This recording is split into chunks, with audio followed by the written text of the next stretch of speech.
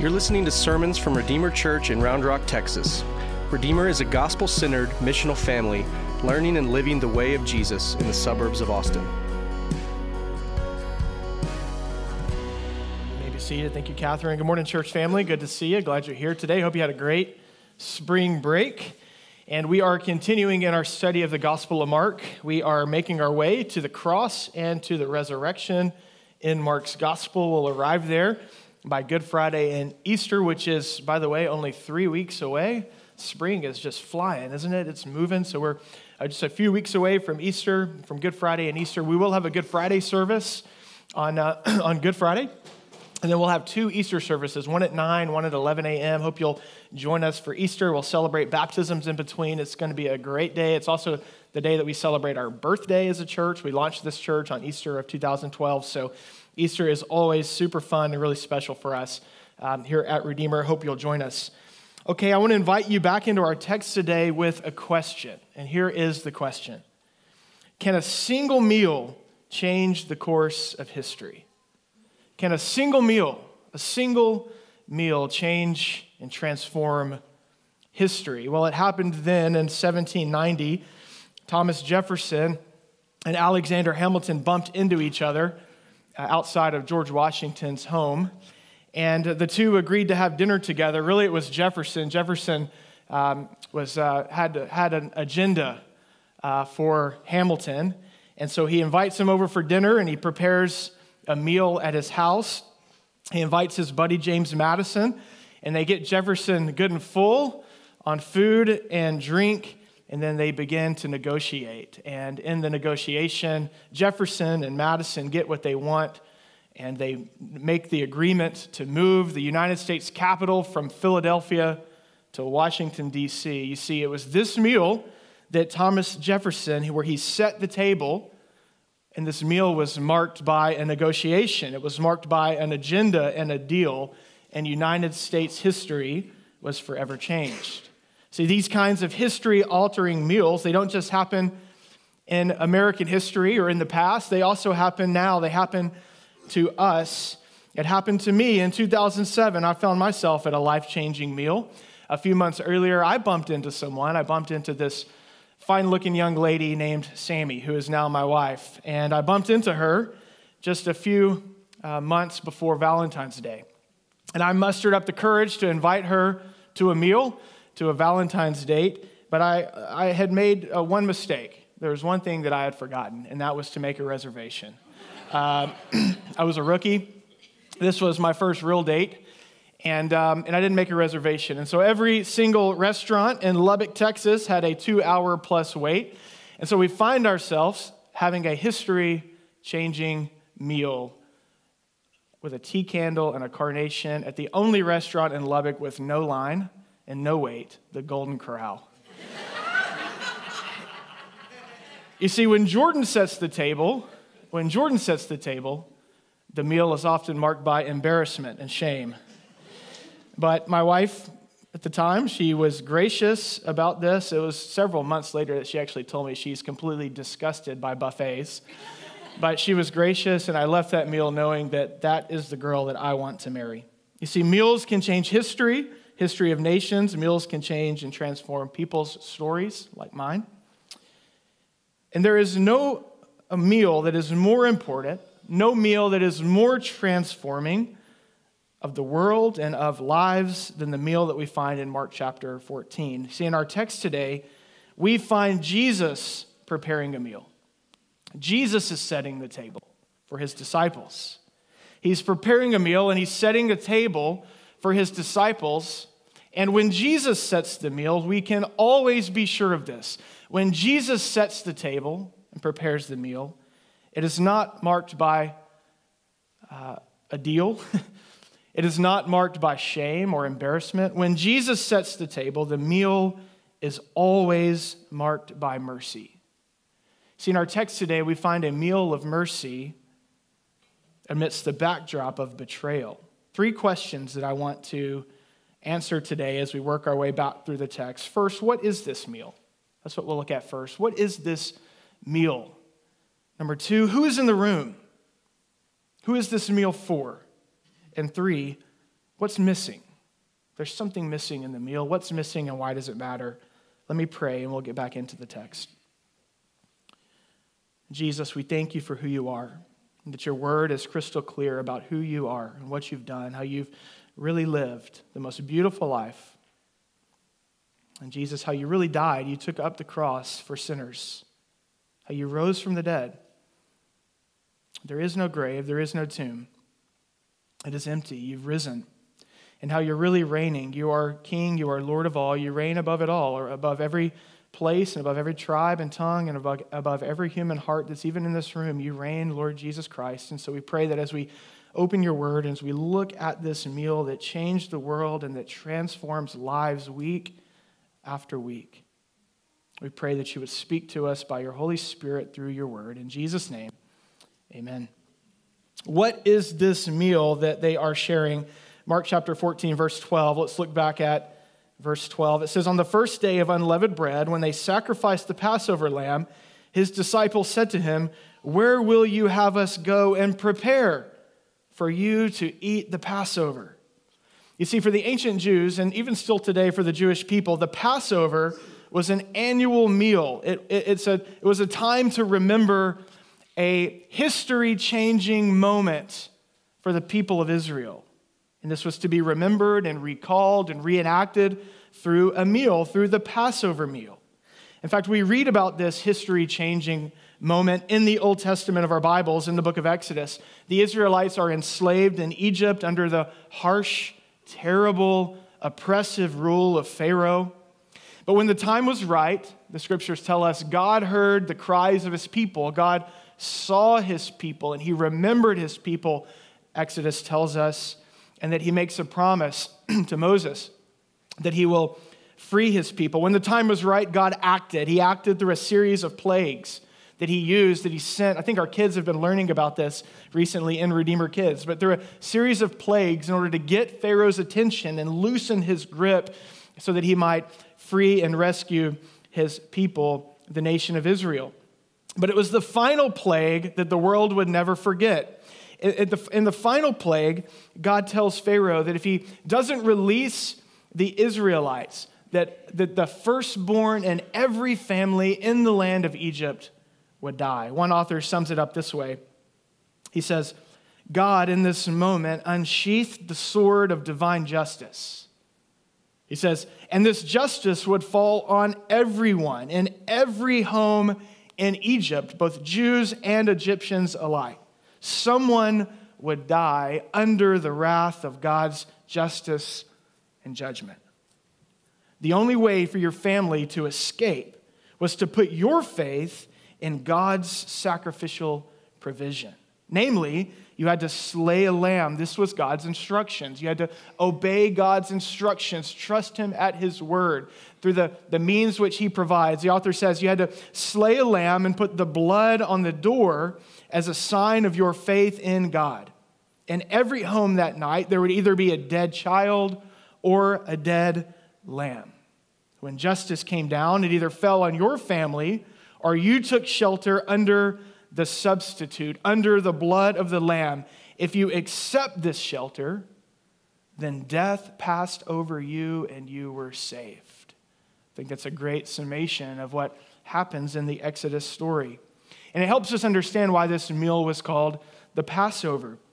And every year, the Passover would be remembered. It would be remembered through a meal. This meal would enact God's promise of rescue, God's promise of redemption, God's promise of renewal and restoration of relationship with his people. But this holiday meal, this Passover meal, it's not like the way that you and I celebrate our holiday dinners, our Christmas dinner, right? For you and I, we might have a different menu. From my house to your house. We might eat our Christmas dinner or our Thanksgiving dinner at a different time. From my house to your house. We all have a bit of a different spin or a different tradition around the holidays. This was not the case with the Passover. See, the Passover meal required specific preparations and following specific instructions. This is what the disciples are worried about in verse 12. Luke's gospel tells us that it's Peter and John, that they come to Jesus and they're like, Jesus, it's getting later in the day. Are we going to eat the Passover? Where are we going to eat the Passover? Are we going to make preparations for the Passover? You can tell that they're worried. But Jesus, it's clear by verse 13 that Jesus has gone before them. Jesus has made the preparations. Look back at verse 13. And he sent two of his disciples, and he said to them, "Go into the city, and a man carrying a jar of water will meet you." And this would have been interesting. Normally, it would have been a woman who would go to the well, who would carry the jar of water. So for it to be a man, it would have really, one, stood out to them in a crowded city, and two, it would have meant that this person was most likely a servant of a wealthy family. And so we see that Jesus has gone before them. Verse 14, he says, "Follow him, and wherever he enters, say to the master of the house, the teacher says, 'Where is my guest room where I may eat the Passover with my disciples?'" Verse 15, "And he will show you a large upper room furnished and ready. There, prepare for us." And the disciples set out and went to the city and found it just as he told them. This sounds a lot like the story in chapter 11 before the triumphal entry, right? Where Jesus has gone before them and makes preparations. Jesus is in full control. Jesus knows what he's doing. This day is not a surprise to Jesus. This meal has been prepared before the disciples. Verse 16, and they prepared for the Passover meal. Verse 17, and when it was evening, he came with the 12. And so this meal, it required specific preparations. First, the Passover meal had to be eaten in the evening hours. It also had to be eaten inside the walls of Jerusalem, or at least if Jerusalem was too crowded or too busy, maybe some of the surrounding cities and towns would do, but it should be in the city of Jerusalem. This is why droves of pilgrims would come for the Passover to Jerusalem. Usually it would be a couple of families that would come together in a home to eat the Passover that evening. The Passover meal, it required that there would be a presider over the meal. Usually the presider would be the head of the household, the head of the family. And it would be common for this meal to be a slow meal. Not like the way that you and I might rush through Thanksgiving meal so we could turn on the game, rush through the meal so we could get to the dessert. Rush through the meal so the kids could go play. This is not the case at all. This was a specific, intentional, slow meal. The text tells us that they are reclined. That's part of the preparation, that the furniture would be right so they could recline at the table and eat this meal. In fact, the presider over the Passover meal would lead the family through 4 moves. 4 moves. The meal would be an intentional, slow meal of 4 moves that would recount God's promise that he made to Moses in Exodus chapter 6, verse 6 through 8. And so it would be 4 moves recounting the 4 promises in Exodus 6. First, God promises Moses that he will indeed rescue his people from Egypt. The second promise in Exodus 6 is that he will indeed set them free. They won't just be rescued for a moment, but they will be freed from Pharaoh.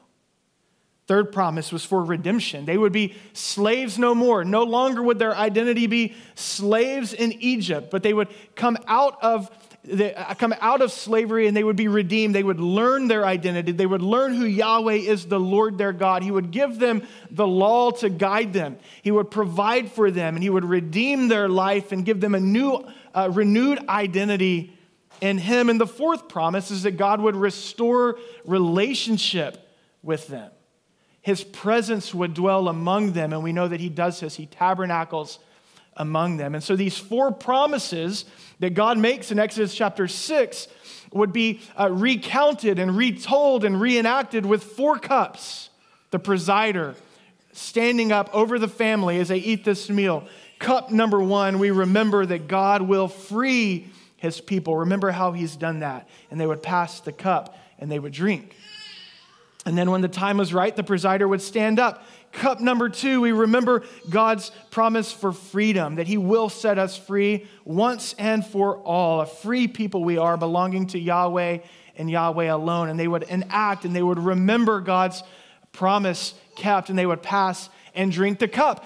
Then they would go to cup number 3, and the presider would stand up and he would recount the promise of redemption. A redeemed people we are. We belong to God. We're his chosen people. We keep his law. We obey him. We are his. Go read Deuteronomy 26. It recounts this promise. They are a redeemed people, and they would drink together the third cup. And then guess what would happen between the third cup and the fourth cup? Finally, they would eat the meal.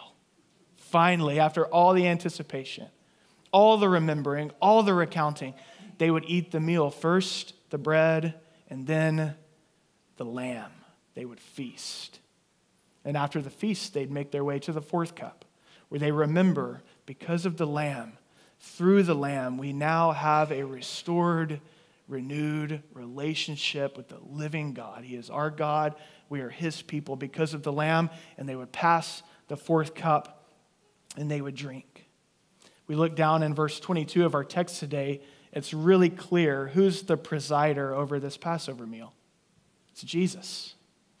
Jesus has them gathered together, and he's working his way through the promises and through the 4 cups. And between the third and the fourth cup of wine, it was time to eat the meal. I want you to imagine the anticipation. They're ready for the food. I'm sure it smells good. They've been making preparation. And the presider, Jesus, when it's time for him to stand up and read Deuteronomy 26 and bless the food and bring in the lamb, Jesus makes an abrupt turn.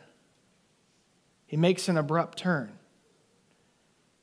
The text tells us that there's something that Jesus needs to address. The text tells us that, and so I want to move to our second question. Who's in the room? So what is the meal? Now who's in the room? Because Jesus needs to address something that's in the room before they move to the meal. The text tells us that there are 12, the 12 disciples are at this meal. And now it's possible that some of Jesus' other followers would have been there as well. It's possible that some of the women that walked with Jesus would have been there. This was, after all, a meal that you would share with your family. And so, I can't imagine that Jesus would have kicked his mother to the curb, and maybe Mary Magdalene to the curb, hey, no, you can't. It's possible, we don't know. But here's what we do know. We do know that the text is crystal clear, telling us that it's the 12. That the 12 are the one that are important. Why is this important in this text? Well, here's why. Because the Passover meal was a meal that one shared with their family. And it's these 12, 11 of these 12, that would become the patriarchs of God's new family. Remember, Jesus has said things about, my family are those who do the will of God. He's redefining family, and through his ministry. And so these 11 would become the patriarchs of God's new family, the church. These men would later become apostles who are filled with the Holy Spirit, who proclaim to the nations the message of Jesus' crucifixion and his resurrection with power, seeing many, many, many come to faith and the church sprout up and be birthed. We are here today because of these men, and we're brothers and sisters, a part of God's family because of the ministry of these men, because of their sacrificial leadership and their suffering and their servant-hearted faith. The church was established. But hear me, that is not who these men are in this moment. That is not who these men are on this day. That is not who is in this room. At this moment, this room is full of unworthy, unfit, unfaithful men that Jesus is reclining at table with. Men who lack understanding. Men who love money more than they love Christ. Men who care too much about the opinions of other people, and when the heat gets turned up, deny the Lord their Christ. You see, that room on this night is perhaps a lot like this room, full of unworthy, undeserving sinners. See, this meal on this night, This meal isn't filled with the same aroma of devotion as we saw last week, where the faithful woman breaks the jar and anoints Jesus' head, and it's the aroma of sacrificial love and devotion. That's not the aroma in the air on this night. Instead, on this night, what is hanging over this meal, what the aroma is on this meal, what the backdrop is of this meal, is betrayal. And Jesus calls it out. Look at verse 18. Jesus said, "Truly I say to you, one of you will betray me, one who is eating with me." And they began to be sorrowful, and they said to him one after another, "Is it I?" They're like, "Hey, none of us. This is beyond none of us." They know who they are in this moment, how unworthy and how unfit they are. He said to them, "It's one of the 12, one who is dipping bread into the dish with me. For the Son of Man goes as it is written for him. But woe to the man to whom the Son of Man is betrayed. It would have been better for that man had he not been born." That saying that Jesus gives there at the end of verse 21 was a common saying of judgment in Jesus' day. Woe to that man, for it had been better that you had not been born. What is Jesus saying? Jesus is saying here that there is one among us who in this moment is eating, who in the next moment will hand me over. That is literally what the word in your Bible, betray, means. It literally means hand over. And Mark wants us to see in this moment that this meal that Jesus has set, this table that Jesus has set, is a meal of mercy. It's a meal of mercy. Hear me. Mark has already told us just previously in chapter 14, verse 10 through 11, that Judas has gone to the chief priest and he's struck a deal. He struck a deal to hand Jesus over. And Jesus knows this. He knows this. Mark is going to tell us in the very next section of the narrative that Peter is going to deny him. Peter is going to be embarrassed by him. More embarrassed than I was sitting at Golden Corral on Valentine's night. Judas struck a deal. Peter's going to deny him. The next section, he's going to tell us that James and John are going to fall asleep on him and abandon him. We know that Thomas is in the room. Thomas doubted him. He doubted his resurrection. Jesus knows this. He knows who's in the room. He's aware of this. Yet, what does he do? He walks with them to Jerusalem. He goes before them and prepares a meal of mercy. He presides over the meal, caring for them. He reclines with them. Cup 1, cup 2, cup 3. And then now Jesus says, I want you to know that I know what you've done. I want you to know that I know who all of you are. Will you hear that today? Will you hear that this morning? Jesus says, I want you to know that I know who you really are. I want you to know that I know what you've done. I want you to know that I know what you will do. I know who you are. I know what you've done. I know what you will do. Yet he invites you in. He invites you to his table. He invites you to feast at his mercy meal. In fact, Luke 22, verse 15 tells us that in this moment, Luke 22:15 says, Jesus earnestly desires to eat this Passover with them. Jesus wanted to be in table fellowship with them, with a betrayer, with a denier, with a doubter, men of fickle faith that will abandon him at the cross, men who will fall asleep and who will run away in the days ahead. This is the kind of people that Jesus sets the table for. Do you see this? Do you see how Jesus sets the table? In other words, their unworthiness to be at the table with him does not stop him. Instead, the text reads as if their unworthiness to be at the table with him, their undeservingness to share in fellowship with him, to receive from him, their unworthiness, it compels him.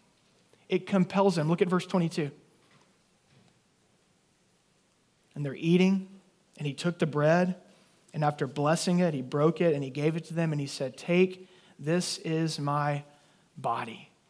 Jesus moves from the third cup, the cup that promises redemption. Isn't this beautiful? The promise of redemption, that who you are now is not who you will be because of my mercy upon you.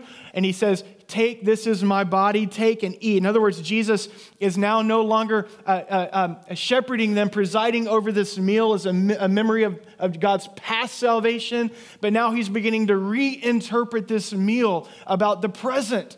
He's reinterpreting it about God's present salvation. He says, he takes the bread, he blesses it. Instead of saying the traditional, this is the bread of the affliction that the forefathers ate in the wilderness, he says, this is the bread of my body. This is the bread of my affliction. This is the bread of my brokenness, of my suffering for you. Take and eat. It's a beautiful picture of who this meal is for, a meal of mercy for the undeserving. Verse 23, and then he took the cup. Wait a second. What's missing? Third cup, bread, lamb. Fourth cup, what's missing? Jesus has skipped the lamb. What's going on here? He took the cup, and when he had given thanks, he gives it to them. And they drink it, and I imagine that they're a bit perplexed, that they're a bit shocked. They're thinking, where is the lamb? The most central part of the meal. Did Jesus forget the lamb? We thought he went before us and made preparation. Maybe it was this wealthy house owner that's letting us use their guest room. Maybe they forgot the lamb. The other servant didn't roast it at the right time. I don't know. We'll just roll with it. But look at what Jesus says. He says in verse 24, this is the blood of the covenant, of the new covenant, which is poured out for many. You see, Jesus moves straight from the bread to the fourth cup. The blood of the new covenant, he says. A new promise, a new thing that God is doing, a new deliverance, a new salvation. See, the fourth move in the meal is where the presider would recall God's promise of a renewed, restored relationship with God. A new way of knowing God and being in his midst and being in his presence. It was because of the lamb. See this, they would remember the Passover lamb. Because of the lamb that the Israelites were rescued out of slavery and into relationship with God. Without the lamb, there would be no salvation. There would be no covering for the judgment of God that falls. And so how can Jesus move from the third cup to the fourth cup without the lamb? Well, the reason that there is no lamb at this meal, no lamb that is brought to the table, is because the Lamb of God is at the table. The Lamb of God, Jesus Christ, has prepared the meal, and he presides over the meal, and now he is saying, I'm not only the preparer and the presider, but I am the portion. I am the meal. Do you remember what John the Baptist said at the beginning of Jesus' ministry? Do you remember what he said? How does he announce Jesus? He says, behold, the Lamb of God who takes away the sins of the world. Jesus is saying, I am the Lamb. Do you remember the words of Isaiah 53? The prophet who speaks of the Messiah that would come, he says that he would be pierced for our transgressions. He would be crushed for our iniquities, like a lamb led to the slaughter. See, Jesus says, my body broken, my body sacrificed, my blood poured out. It is the only way to redemption. It is the only way to rescue. It is the only way out of the grip of sin, out of Satan's power over our life and over our world, and into redemption and into new life. Do you see that? Do you want that? This is what this meal is about. Rescue, redemption, freedom, and renewal.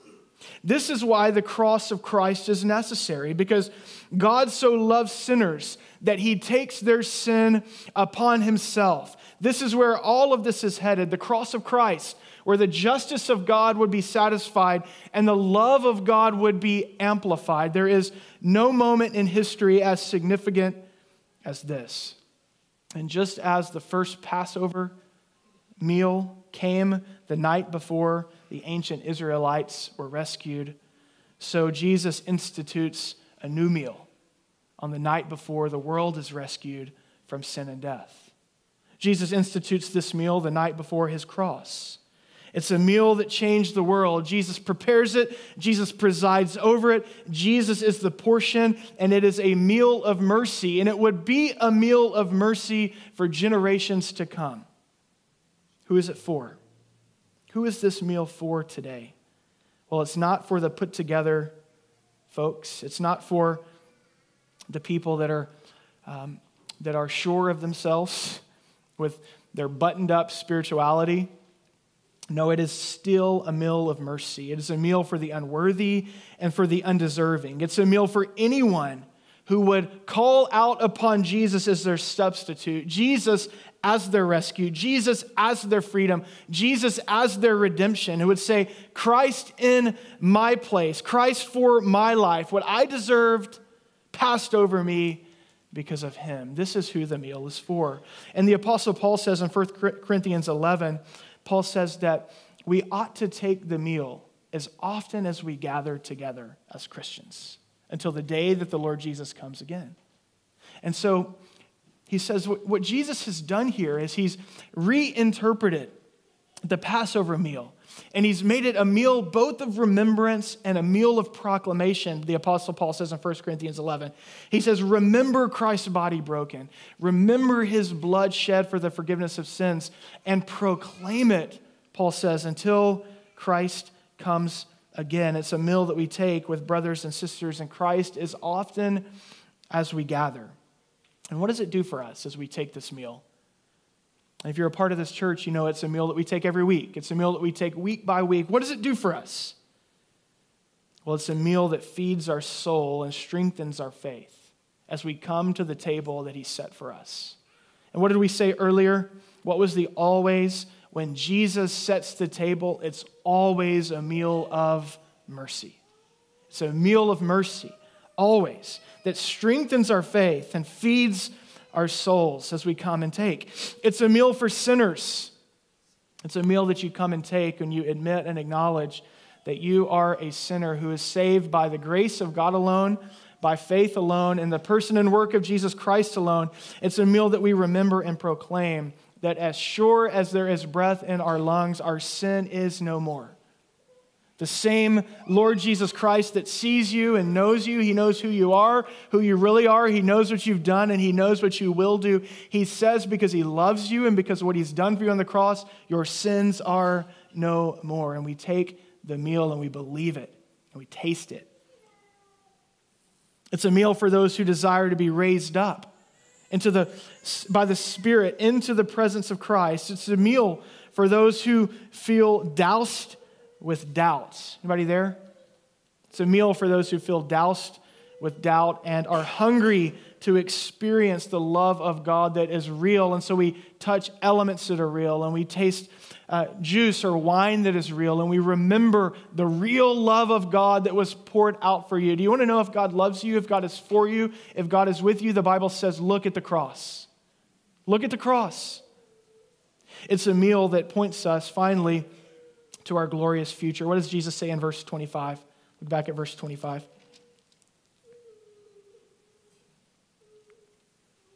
The air conditioner blew my Bible pages. Back at verse 25. Truly I say to you, I will not drink again of the fruit of the vine until the day when I drink it anew in the kingdom of God. It's a meal that we take week by week that points us to the future reality that Christ will come again. And when he comes again, he is going to usher in a meal of glory. We will eat with him and feast with him and dine with him in a meal of glory. And Christ has promised this. He's promised that, and so we eat this meal, this appetizer taste of the day that he's coming again, when sin and death will be no more, suffering will be no more. We will be fully and finally set free, rescued, redeemed, and restored and renewed in the presence of the Almighty God. What a day that will be, amen? And until that day, he says, gather together, worship me, remember me, proclaim me, and feast upon my body and my blood. Let me pray for us, and we will go to the table together. Jesus, we honor you and we lift you high. We thank you for the meal that you set. Father, we thank you for the preparations that you've made, that when the time was right, you sent your Son. You saw us, you heard us, you loved us so that you sent your Son. And there's never been a moment, there's never been a meal, there's never been a person that has changed and transformed the world like Jesus Christ has. There's never been a moment, there's never been a meal, there's never been a person that can change and transform hearts and lives like Jesus Christ can. And so we thank you, we honor you, Jesus, and we pray that as we enter into a time of response this morning, that we would taste and see that you are good, that you are better. We pray that as we come to the table and as we take the elements and we remember and we proclaim your death and resurrection, that you would lift us up by your Spirit's power into the presence of Christ, that as we come and we take this meal, that we would experience and that we would feel your love, that we would be reminded that you are greater than our doubts, greater than our sin, that we are loved and freed and accepted and redeemed, not because we earned it or deserved it, but because you are a merciful God. You are a gracious God.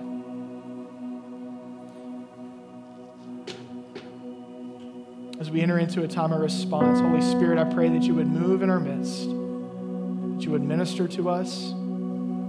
For those who come in this morning hurting, I pray that you would strengthen them. For those who are weak in faith, we ask that you would lift them up. For those who are proud, arrogant, don't want to be here, I pray that you would humble them to see your truth and your grace. I pray that your kindness would lead us to repentance as we come to the table to take this meal.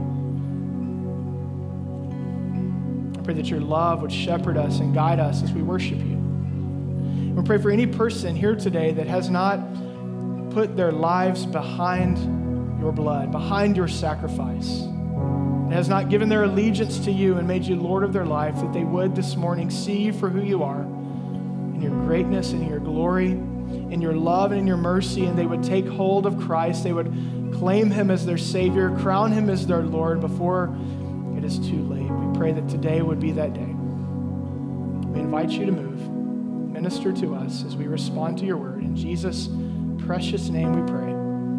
Amen. Thanks for listening. If you are looking for info, find our website at redeemerrr.org or download the Redeemer Round Rock app from the Android or iOS App Store.